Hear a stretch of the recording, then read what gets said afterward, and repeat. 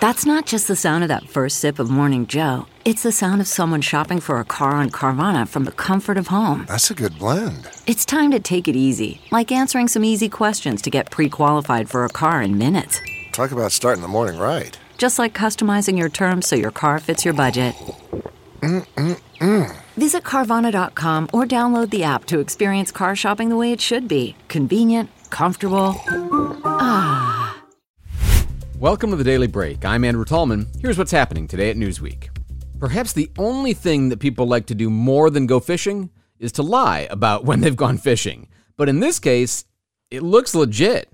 Braden Sharon was spearfishing off the coast of Texas near Port Aransas Fisherman's Wharf, and he managed to haul in a 137-pound Cubera snapper, sometimes called a Cuban snapper. And when you first see the picture on Facebook, you think, that can't possibly be. It kind of has the look of, you know how people will catch a small fish and hold it out way in front of them so the camera sees it real big in front of them? It kind of has that look at first. He's kind of sitting in a boat leaning back towards the motor, and you see this enormous person-sized fish in front of him, all orange and gray. Oh, but then you see the other photos. Yeah, this is legit.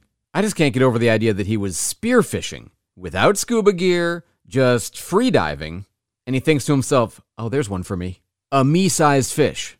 Now, to put this all in perspective, the typical weight, according to Florida Fish and Wildlife, of a Cubera snapper is about 40 pounds. So this is about 3.5 times the normal size, and they can get to be around 55 years old.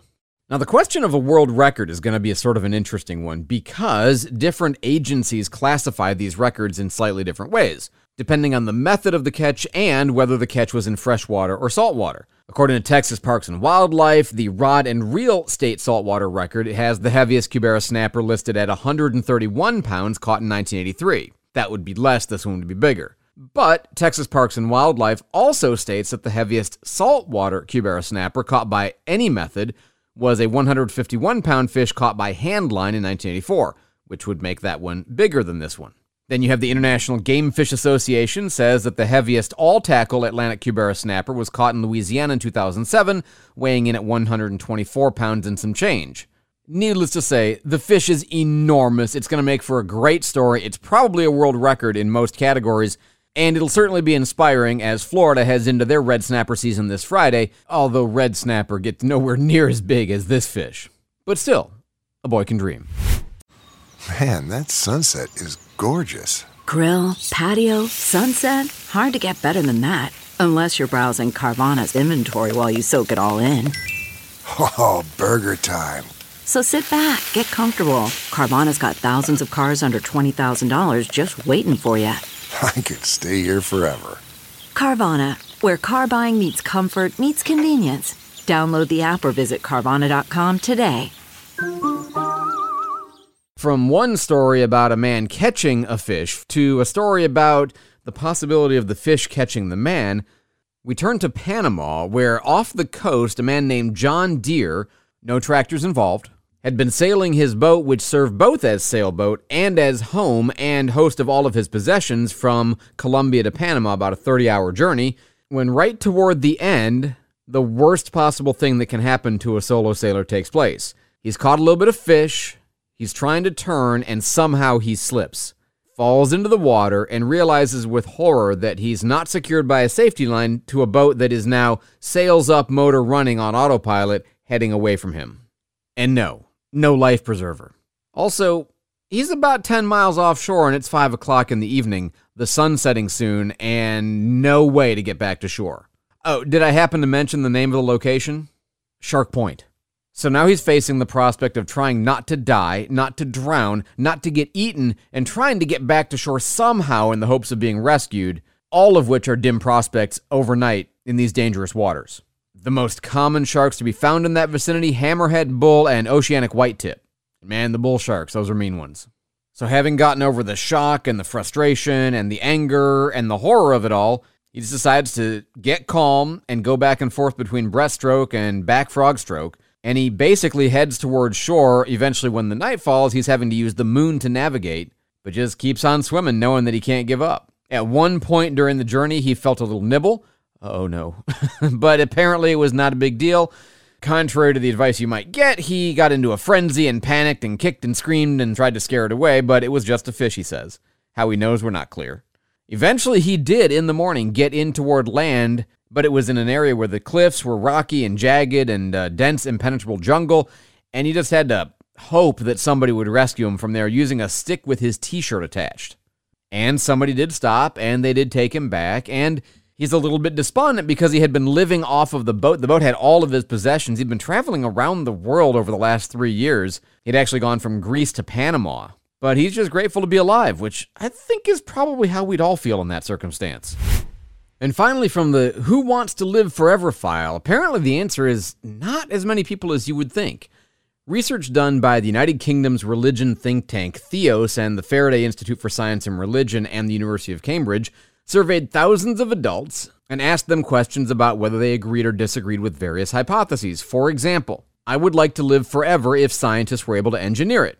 A question which most people either disagreed or disagreed strongly with, 60% on the negative side. However, for those who were willing to try living forever through scientific means, men far more willing to try it than women, 25 to 12%.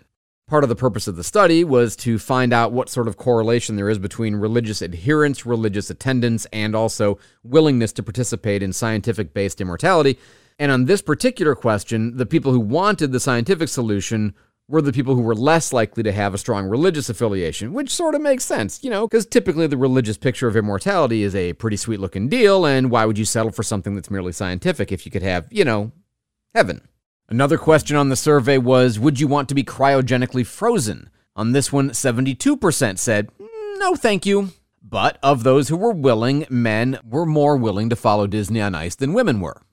Perhaps the most interesting one here asked people how they reacted to the statement, I would like to clone myself if I could. What would you guess here? Oh no, the answer is nobody wants this. Well, almost nobody wants this. 89% of men not interested in cloning. 96% of women not interested in cloning. But that does leave about 1/9 of men, 11%, who'd be open to being cloned, and about 1 in 25 women at 4%, right? Now, they don't really explain what reasons people gave for not wanting to be cloned. I'm not even sure they did that research. I don't know whether they watched, say, Multiplicity and they saw various iterations of Michael Keaton becoming gradually more and more stupid versions of Steve. I don't know whether they took a rudimentary philosophy class where they were exposed to the idea that if I clone you and transfer all of your memories into the new version of you, would you want that? Oh, sure, it's fine. What happens if there's a mishap and in the copying room they forget to kill off the old body and now there's 2 of you trying to figure out who actually owns the car, the job, the house, the spouse, the kids, and the memories? What do you do then? Oh, not so interested in that anymore. And it's also not clear. Are you talking about creating a clone that would coexist, creating a clone that would supersede, creating a younger clone of yourself? Yeah, lots of questions here. I know, I'm a philosopher. They only ask you the simple thing. Would you want to be cloned? I have too many questions. I can't answer that. And I've read far too much science fiction to give you a simple answer to such a complicated question.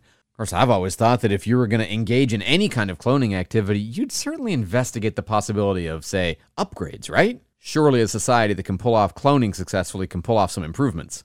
So what was the point of the research? Well, according to Nick Spencer, a senior fellow at the Research Institute, it was to see if there was some truth to the underlying notion, the allegation that people have historically made against religion, that it was really just born of a human desire for immortality, and then you sort of manifest that desire as wishful thinking into a religious system. And he says our study shows that immortality, at least the idea of living forever on Earth as we are, isn't really that appealing to most people. Which kind of falls in line with the old, would you want more of this? This? Oh no, thank you.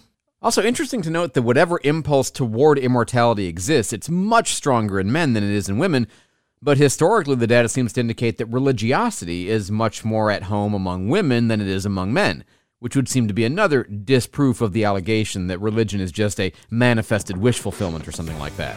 That's it for the Daily Break. Be sure to head over to Newsweek.com for these stories and more, including our growing podcast lineup, and consider subscribing to the digital and print editions of Newsweek if you haven't already.